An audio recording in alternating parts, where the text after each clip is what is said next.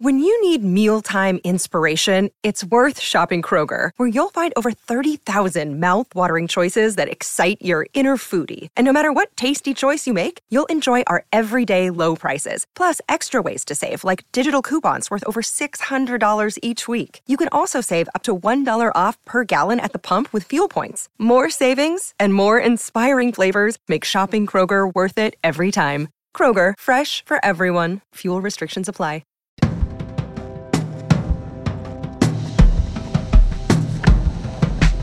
Hey everybody, welcome to Screen Talk. We're still in the weeds of the late phases of the Oscar race. I have Eric Cohn, executive editor of IndieWire, and he's fresh back from South by Southwest. And Eric, please fill us in on all of your doing. I'm back. Austin. I survived the mayhem of Austin, which is kind of like going to a 24-hour party that happens to have an industry component to it. I mean, coming out of the last 2 years that we've had, it's like the opportunity to have this intensely social experience was ubiquitous. So it was great to be down there, though we've never had South by ahead of the Oscars. So it was very strange to be living in two places at once, be following your updates from awards season at the same time as being, watching films that weren't really figuring into that conversation and so forth. But it was great. It must have been a kind of welcome escape. I mean, so is the Driscoll Hotel still the hub of activity? And were you COVID anxious there, or did you just throw it away and throw away your mask and forget about it?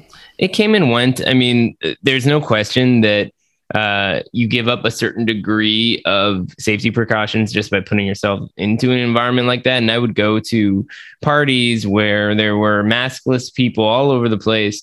And even if everyone was showing their vaccine card at the door, you still were kind of thinking, is this going to be the one that finally gets me? I mean, that it's impossible not to fully divorce yourself from that. The mask went on and off in different situations. Maybe I will say at screenings, you were probably wearing it, right? Yeah, I tried to. And I think that the festival was good about asking people before screenings, please keep your mask on unless you're eating and drinking. They can't force that, but it was requested.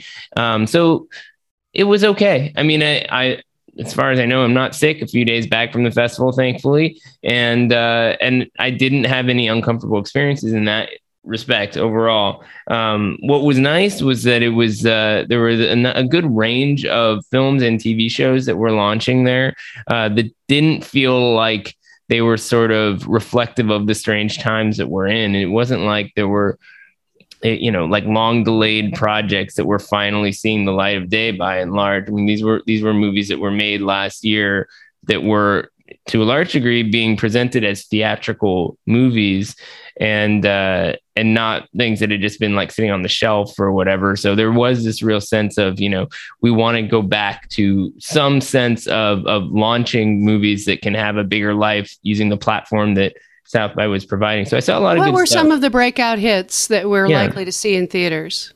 So the opening film, which opens next week, Everything Everywhere All at Once, from the Daniels directing duo who made the one Swiss that brings Army back Man. Michelle Yeoh, right? Yeah, Michelle Yeoh is terrific in the movie. I mean, it's this sort of martial arts matrixy kind of a story about a woman who realizes that she's living in multiple dimensions at once, but it's also an actually touching mother-daughter story and about the immigrant experience in a very poignant way, even as all these absurd things happen, as she realizes that she's living in all these different worlds at the same time. And Jamie Lee Curtis is sort of the villain of the story. She's an IRS agent who, in different kinds of realities, depending on when you see her, is either a lover or a super villain of sorts. So she has a lot of fun with this crazy character. But that was great. I mean, it's overlong. It's kind of messy in parts because it's so uncompromising, and that's the way Daniels as a unit seemed to work.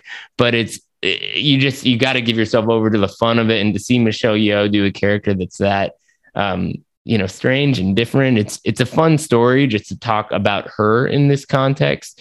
And I think the movie will have a fun life because there's going to be internet theories like crazy about what it's really about and all that kind of stuff, but it's also kind of silly in a way that makes it a crowd pleaser. And that wasn't the only one. There was a Nicolas Cage movie from Lionsgate called The Unbearable Weight of Massive Talent, which is basically about Nicolas Cage as Nicolas Cage, being forced to, because his other career options are drying up, take on a screenplay written by some wealthy guy in Spain, played by no less than Pedro Pascal. My fave. Who is this really kooky character who's a huge, like, Nicolas Cage super fan. And they spend time on his little island together. And it kind of becomes this contrived espionage plot that I don't want to spoil. But primarily, it's a studio buddy movie, and they bond over their kind of shared love of movies, and Nicolas Cage rediscovers his passion for acting. Bottom line, it's not like a lot of these really weird Nicolas Cage movies. It's actually a very accessible comedy.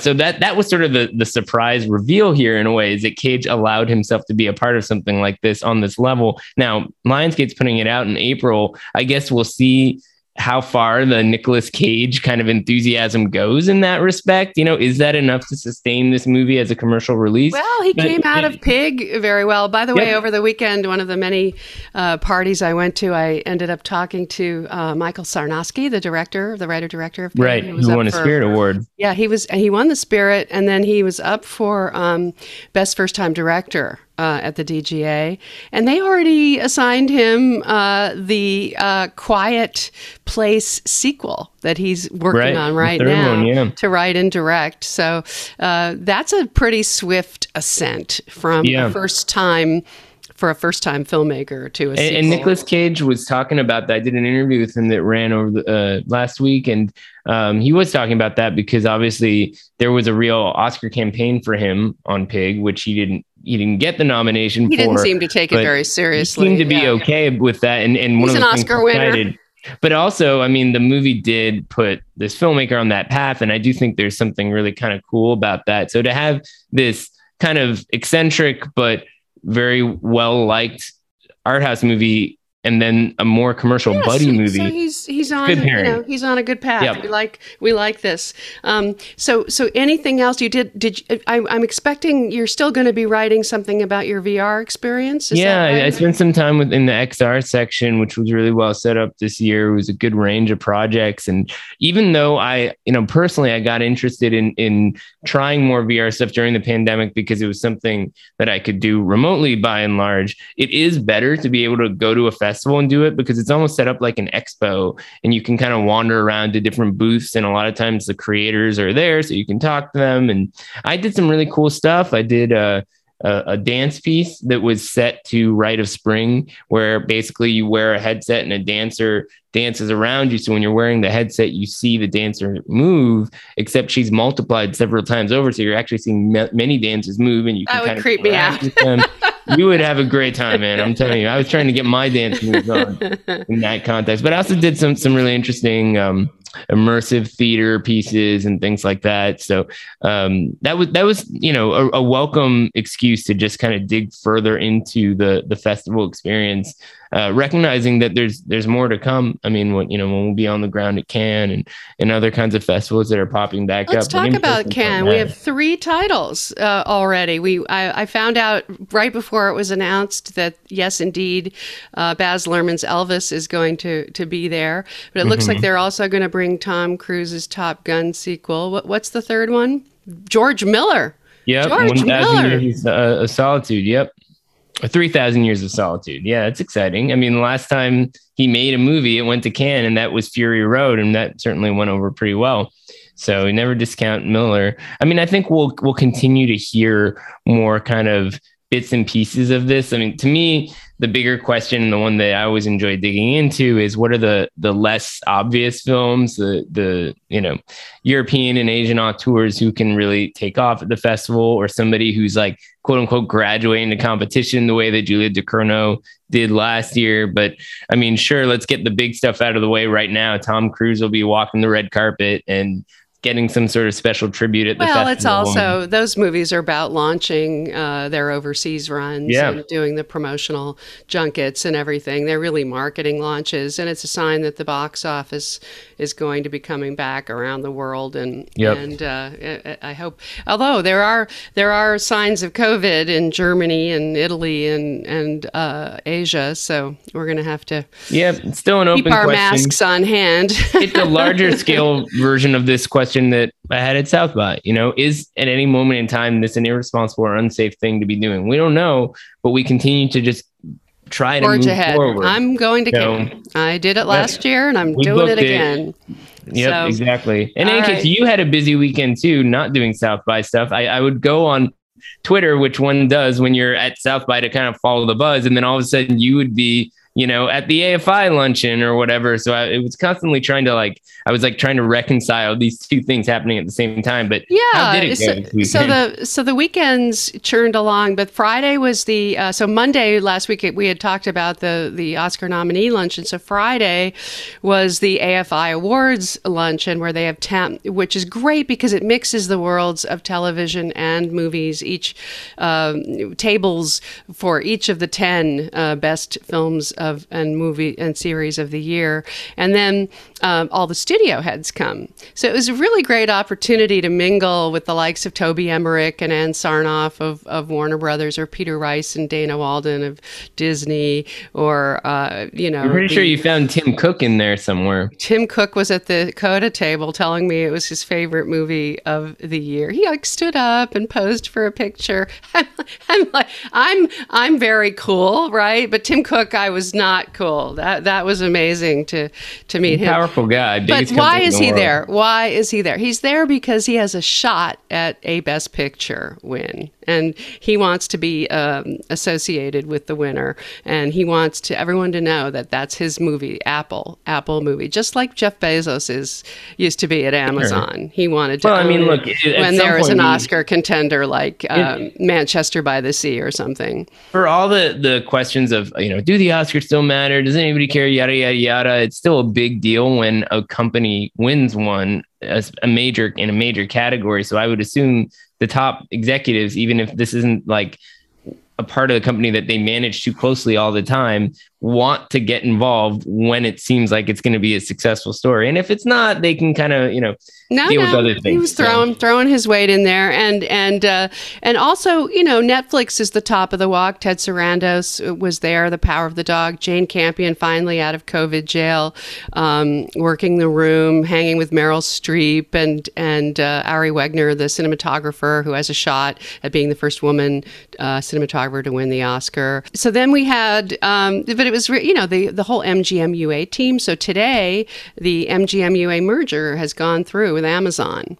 And apparently all the big executives are going to get offers, and they're going to keep their jobs. And so the MGM-UA people, we will see what their approach to, they're saying that they're theatrically friendly. And that is what Zaslav, the guy who's from Discovery, who's merging with Warner Brothers, is saying he too is going to be theatrically friendly. So we shall see. These are the two big shifts in the zeitgeist in Hollywood. But it was fun. There was a whole New Line reunion with all these people who work at all the different studios now. There was like a generational thing. The heads of Searchlight, the Greens, are friends with Pamela Abdi, who's the head of MGM-UA, with Michael DeLuca, who runs that. And, they were all hanging out with each other in that giddy mood that people have when they've been locked up for a long time and they're seeing each other socially for the first time in a long time. Some semblance of productivity too. They're putting movies out there. This event happening is that something must be working. It's a reflection that something must be working. It's a reflection of success and celebration. If Licorice Pizza is one of the top 10 contenders, MGM, is excited about that. And Warner Brothers has King Richard and Dune. Legendary, Mary Parent, another New Line. Donna Langley of Universal, another New Line alumnus. And Michael DeLuca, who had had been their old boss back then in the day. So that was a joy. And Toby Emmerich of Warner's, they were all hanging out. And it was fun to see Troy Kotzer and Ariana DeBose hanging out, the two people most likely to win in the supporting category for Coda and West Side Story. And then on Saturday, the DGA, I went to the symposium in the morning, which I always enjoy in a wonky way because you get the directors talking for over 2 hours. And in this case, it's the DGA nominees. So that included Denis Villeneuve and Kenneth Branagh and Steven Spielberg and Jane Campion. And rock stars. PTA, right? So it was fun for me to see how they interacted with one another and what their different approaches were. 2 hours. It was a very long time. Long time to sit there. One of my favorite moments came when Jane was going through her process of digging into the character of Phil Burbank with Cumberbatch and how she tried out this dream guru who took her through her fears and how she worked with Benedict and he did the Dream Guru and after she went through this long thing about how they all discovered their characters, Steven Spielberg, who was next, sort of said, well, I just wait for the actors to show up on the set and see what they give me. He was really kind of like, I'm a guy, feminine crazy. He was really dissing her. And the old rivalry between the piano and Saving Private Ryan, or Schindler's List, right? Schindler's List, right? Yeah. Still there. So Saving Private Ryan was Shakespeare in Love. That's right. So the it's just fun to see the dynamics, but the dynamics played out. So that night, Campion won at the DGA, as everyone expected her to do, and Maggie Gyllenhaal won again for The Lost Daughter as the first-time director. And then the next day was the BAFTAs and the Critics' Choice Awards. So the BAFTAs, again, Power of the Dog, as I suspected, director and picture. And then for the Critics' Choice, again, Power of the Dog, director, picture. But at the Critics' Choice Awards, Campion put herself out there, comparing herself to, because Venus and Serena were in the room at the King Richard table, praising them and saying how great they were. But then she ad-libbed this moment of saying that, but they didn't have to compete with men the way she did. And this did not play well on film Twitter, Black Twitter, anywhere. And there's actually an interesting piece in the New York Times today by Wesley Morris about what really this means. And as I was reading his piece, and it was helping me to understand why people were so upset, because I took it as a mistake, the kind of thing that you say off the cuff that is not a good idea and didn't play well and you shouldn't say it. But she apologized. She was dancing with Venus Williams at the party, at the Netflix after party afterwards, and they didn't seem to have any rancor. But the in the end, what impact will it have on the Oscars? And there are some people who are truly distressed by what she said, and other people who sort of shrug it off and as a mistake. And well, here's what I can tell you. I mean, as we were recording, I saw Jane Campion last night at New York Film Critics Circle, which we can talk about, and she gave a very teary speech about bonding with Susan Sontag when she came to New York and her appreciation for Martin Scorsese, who presented to her and said some very nice things. And, I almost felt like the tears on some level were also a reflection of exhaustion. This award season has gone on so long. She got a reprieve, though, for like a week. She got to take off a week. Everyone else has been doing it nonstop. But look at the whiplash of from that great moment where she responded to the Sam Elliott nonsense by calling him a bitch. And she did that beautifully. She called it perfectly. That was a win, a big win. And then this total reversal of fortune where she ad-libs something and it comes out in a really awful way. And look, reading Wesley Morris is essential, and I'll dig into that piece. I think that there's two different things that are going on. Whether or not Venus and Serena themselves had an issue there, the way that this came across on TV was something that deserved an apology, and she apologized for it. But some people are saying the damage is done. Well, the voting started on Thursday, the 17th, right, and it goes until the 22nd. So the timing couldn't be worse. But I checked around and I asked around with some people who are in the world, and I said, "What are you reacting to this? Does it change the way you feel about the power of the dog, or how you would vote, or whatever?" And most people in the Academy are white, Eric. Well, there's that, but they don't care. There's beyond that. I mean, I think they should, but they don't. Opinions vary wildly too about, well, she apologized, or she apologized and it wasn't enough, or she didn't do anything wrong. The opinions are all over the place. And the other question is, well, if you're saying it's bad for her, what does that actually mean practically? Who else are they going to vote for instead? Does that mean Spielberg suddenly rises up, or like a sudden Hamaguchi win? I mean, yeah, but I mean, there was a lot of love for Spielberg on Saturday on the DGA day at the actual event and the symposium. No, there always is. He's the most revered. And also that night, everybody was praising him. It was funny. So Villeneuve devoted his speech to Spielberg, and Kenneth Branagh. They were all standing Spielberg, and then Campion, it got to her, so she decided to stand PTA instead. The two indies in the room, and then PTA, when he finally got to him, he said, "Okay, Spielberg's had enough love. It's enough already." No, of course, people revere Spielberg, but he does represent a certain other, more old-fashioned side of the Academy, and directors do love him.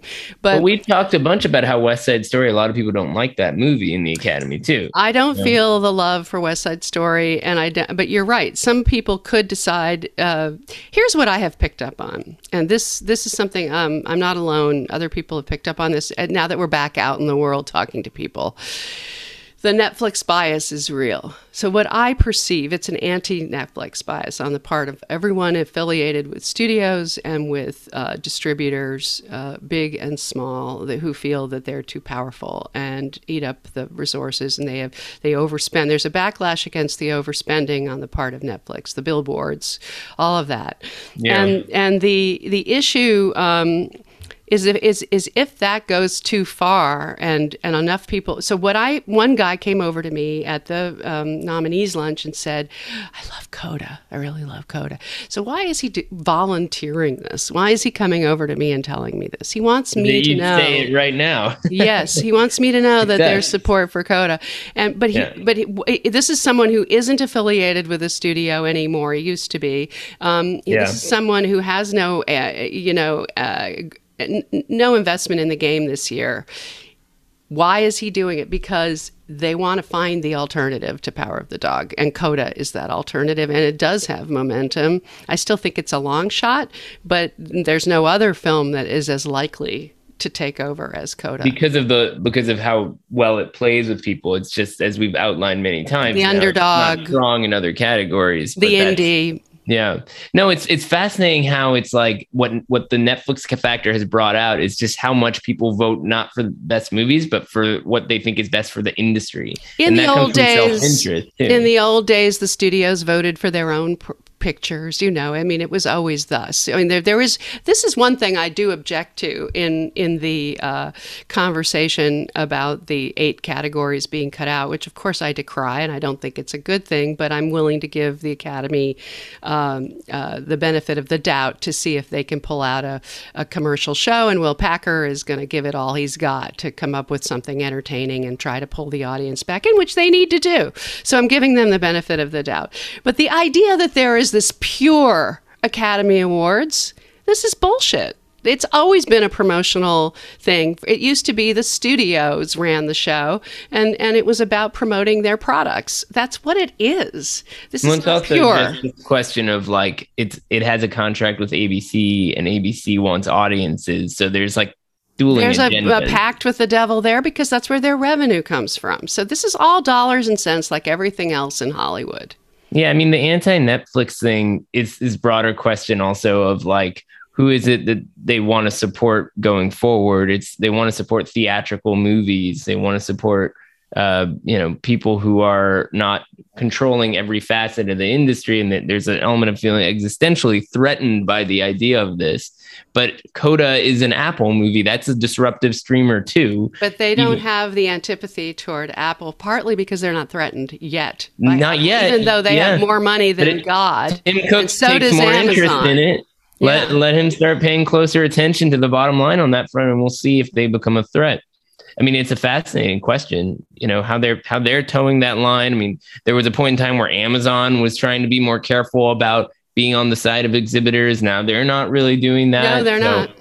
Everything changes with time. Although if Michael DeLuca and his team at MGM-UA have any influence over the new situation there, I'm curious to see how that plays out. They're giving lip service to it today. We'll see where it goes. Yeah, well, let me tell you, at New York Film Critics Circle, Paul Thomas Anderson was there because he won screenplay, and he thanked not just MGM, but also mentioned Neon and Janus Films, who were in the room, for being so, That's theatrically lovely. Oriented. That's lovely. And obviously, Neon has tapped him to say some nice things about Worst Person in the World, which was there and has been doing pretty well because it won international film. So there are a few reasons why he was aware of those players, and obviously had seen Drive My Car, which won Best Film. But I think what's fascinating about that is that it's like who are my people here, like who's taking the right side of history. And it's by and large, it's companies that are, either have the luxury like Neon of figuring that out in a way that's very intuitive and can experiment, or it's MGM, which could be threatened by that later, but certainly made good on its promise with Licorice Pizza and has made that into a real theatrical movie. And now they're doing well with Dog. So, it's not like it would necessarily make sense for Amazon to just shut it down outright, but it'll be fascinating to see how they make sense of all this, especially when another James Bond picture comes up. And I mean, part of what's going on now, though, in real time, is how are the studios, for example, Warner Brothers is back to a different window. It's not the day and date thing anymore. I think it's the 45-day window for them, supposedly. But Dog went to PVOD. It didn't stay in theaters as long as it could have. It could have had longer legs theatrically. So, there's a lot of pressure on Disney to back off of its Pixar policy of taking a movie like Turning Red and going straight to Disney Plus with it instead of putting it in theaters, which it should have done. It was a bummer. I feel very strongly about that. That to me is wrong. Yeah. Well, I mean, you did put Bob Chapek on, when he could still show his face a little bit, like that little window of time. Yeah, no, and he was saying when people go back to theaters, they'll put. But that's such in the doghouse for sure, Mr. That Chapek. movie should have been in theaters, and yeah, I mean, he screwed up many times over at this point. But that movie should have been in theaters, and it's not just the question of whether or not you think that's a good model. It's more like certain films, especially when they're very expensive, do actually benefit from the platform. The same way that on a much smaller scale, when I was at South by, it was like obvious that why did A24 take Everything Everywhere All at Once to be the opening night there, as opposed to say virtual Sundance a few months earlier? Because the kind of platform that you get in certain physical environments cannot be replicated by, day and date or whatever. So that's, on a bigger scale, certain movies just get, it's not just the Batman or something. Turning Red is also a movie that could have benefited in that respect. So, but I guess now we don't know how that's going to play out from the awards front. So what else were the high points of the Film Critics Circle? I'm assuming everybody was hoisting the drinks and feeling ebullient, and perhaps Lady Gaga gave a 13-minute speech. Yeah, opinions vary. I mean, I guess it's a question of at what point the speech begins, because taking her moment, seizing her moment. Yeah, she brought her mom out. She did not get nominated. There was she was the rock star that night. I mean, New York Film Critics Circle is not a business entity. They sell tables that support the cost of throwing on the event.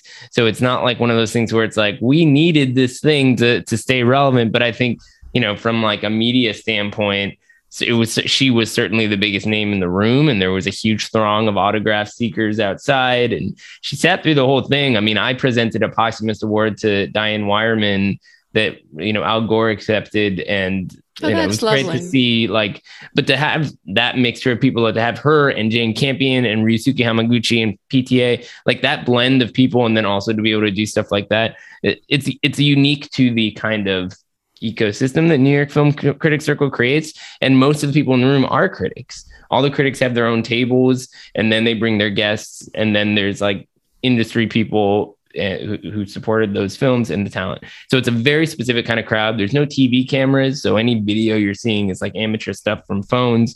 So people can be a little bit looser, and that's why you get these longer speeches or eccentric moments and stuff like that.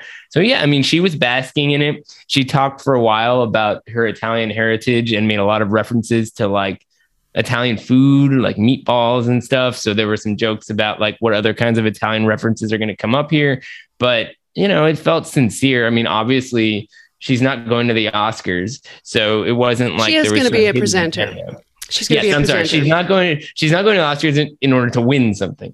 So there was she'll have her moment. I'm curious to see if they press her into some kind of singing service. The news today, I did do an interview with Will Packer, and he promised to try to get all the nominees onto the music song nominees onto the show. The news today is that they're going to add Bruno to the show. That they're going to do both the Encanto nominated song and the one that isn't nominated. That's a big hit on all the Billboard charts. So that's a sign of what they're aiming for. They're going to go make sure that the song everyone actually recognizes is going to be on the show. They want it to be TV that's reflective of what an audience can identify with. And there's only a few points.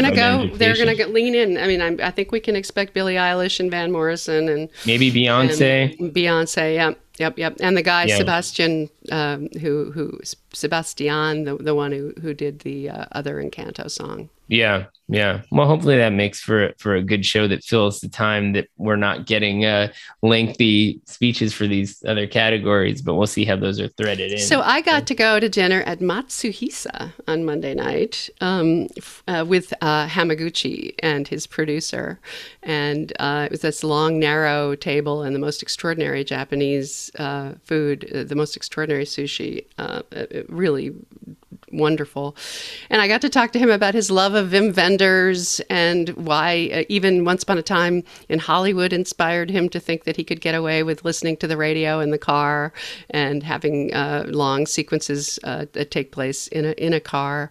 And also to experience the anxiety of the producer as he began to figure out on the set that this was not going to be a 2.5-hour movie. It wasn't going to be a 2-hour and 45-minute movie. It was going to be a 3-hour movie. It was fun. It was a really what's wonderful night. Amazing is when you hear these things is that, I mean, it's when you see that movie, there's nothing obvious about the success that it's had. No. And so you could see the producer's mindset, and yet in retrospect, the things that he was afraid of are the things that seem to work in this movie's favor. It's like it's a critics movie that benefited from being a theatrical first title, so people really focused on what he was doing, and then it sold to HBO Max after the Oscars. I mean, that whole equation, it's so singular in terms of the success that it's had. And it was amazing to see him in New York Film Critics Circle. He got his Lady Gaga photo, but he also was like talking about Cassavetes and saluting Jim Jarmusch, who presented to him. And so he's just a real cinephile who the kind of mentality that rarely rises up to this level of awards attention. I'll be really curious to see if it affects what he does going forward. I mean, because he has options. It sounds like he has a lot of stuff going on. I mean, he was in quarantine in Japan for a long time and took that opportunity to keep writing. So he's got a lot of different projects on the burner there. But it sounds like he doesn't want to make. He didn't say this. I don't want to quote him at all, but it sounds like the idea is not to duplicate what Correda did with The Truth. To not make a Western movie that isn't as good as the. Fill it in with some famous European or American actors, and hopefully something translates. It doesn't usually work out great. It makes you respect how good Farhadi is, that he's been able to pull that off. It's very difficult to cross cultures like that. Well, but even Farhadi went back to Iran, for his latest film. And Yeah, I don't know. It's interesting though, because there are half measures you can take too when you have this kind of success. I mean, he makes movies that are challenging in a certain way, but are also not particularly expensive. He could make a more expensive movie that's still uncompromising right now. It probably seems more inclined to go that direction than to try to, do something that doesn't really make sense. But I guess he'll win an Oscar one way or the other. And I think then, we can assume that he's been sweeping so far. I don't think that we're going to be disappointed on Oscar night. But it's also helpful to remember that it got nominated in multiple categories.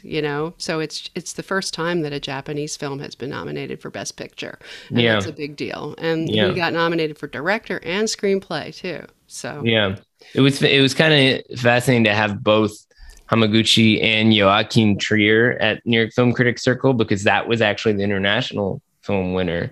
So we had, and then we had Flea for documentary.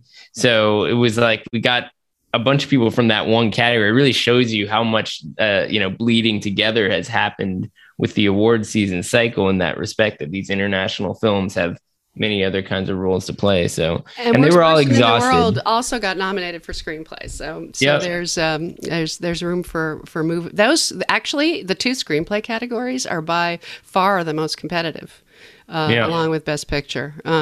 If anything, Best Picture really is Power of the Dogs to lose still. But those, you could have Branagh versus PTA, both of them long overdue. Yeah. And then you have on the adapted side, Maggie Gyllenhaal's been winning everything. Yep.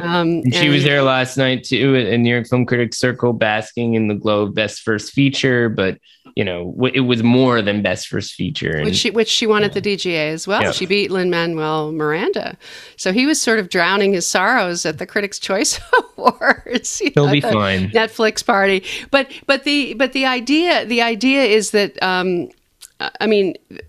Billie Eilish is probably going to take, the song, even though Lin-Manuel is vying for an EGOT. But we'll see. But you could have Campion win adapted, or you could have the other one is Coda, and Coda's the one that's going to win the WGA this weekend. So this coming weekend is PGA, big question mark. Has to be The Power of the Dog, or Dune, or Coda, which would be amazing if that happened. But what does it mean? Such a small little movie. They don't usually go for little tiny movies. They didn't go for Spotlight or Parasite. Right. So we don't. Well, basically, what you're saying is, if Coda won, it still wouldn't. It would be. Then the race is over. Then we know. Well, but what you're saying is that when Parasite didn't win that award, but still won Best Picture, so it could also be the other way around, right? I think what we've learned over the past couple of weekends is that The Power of Dog is as powerful as we thought it was. It is the front runner. It is the one that ticks the boxes. And if anything were to catch up with it, it would be Coda. If it were to win PGA, that would be a real sign of strength. Okay. So we'll see what happens on that front. That would be quite revealing. But and the WGA is sort of meaningless because it gives her momentum, though. It gives Maggie Gyllenhaal. If Maggie Gyllenhaal isn't there, right, and neither is Power of the Dog, so it is going to be won by Sian Heder for Coda, and it will give her momentum. Just to be in headlines and well liked at that event and stuff like that. So we can't discount that as a possibility, even if, we're not. We're going to do our predictions next week. But so I'm curious. Next week, we're going to run through everything and including all the shorts. So be prepared if you want to win your Oscar poll. Yeah, that's the most important thing, because the voting's going to close on Tuesday. So we're not talking about, how are voters changing their minds at the last minute. That will be a done deal. A lot of people have filed them already. They're in, So we shall, there's one more weekend and then it's done. So we will go through everything next week. And then I'll see you in Los Angeles. I can't wait to get Eric and I are going to the Oscars together as we have in the past. Yes, I'm excited. I'm glad to have you. I've been missing you.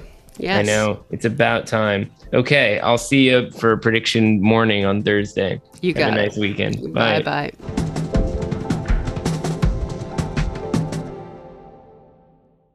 Our kids have said to us since we moved to Minnesota, we are far more active than we've ever been anywhere else we've ever lived. Moving to Minnesota opened up a lot of doors for us. Just this overall sense of community, of the values that, Minnesotans have. It's a real accepting, loving community, especially with 2 young kids. See why CNBC ranks Minnesota number 4 best state to live and work. A great place to work, an even better place to live. ExploreMinnesota.com/live.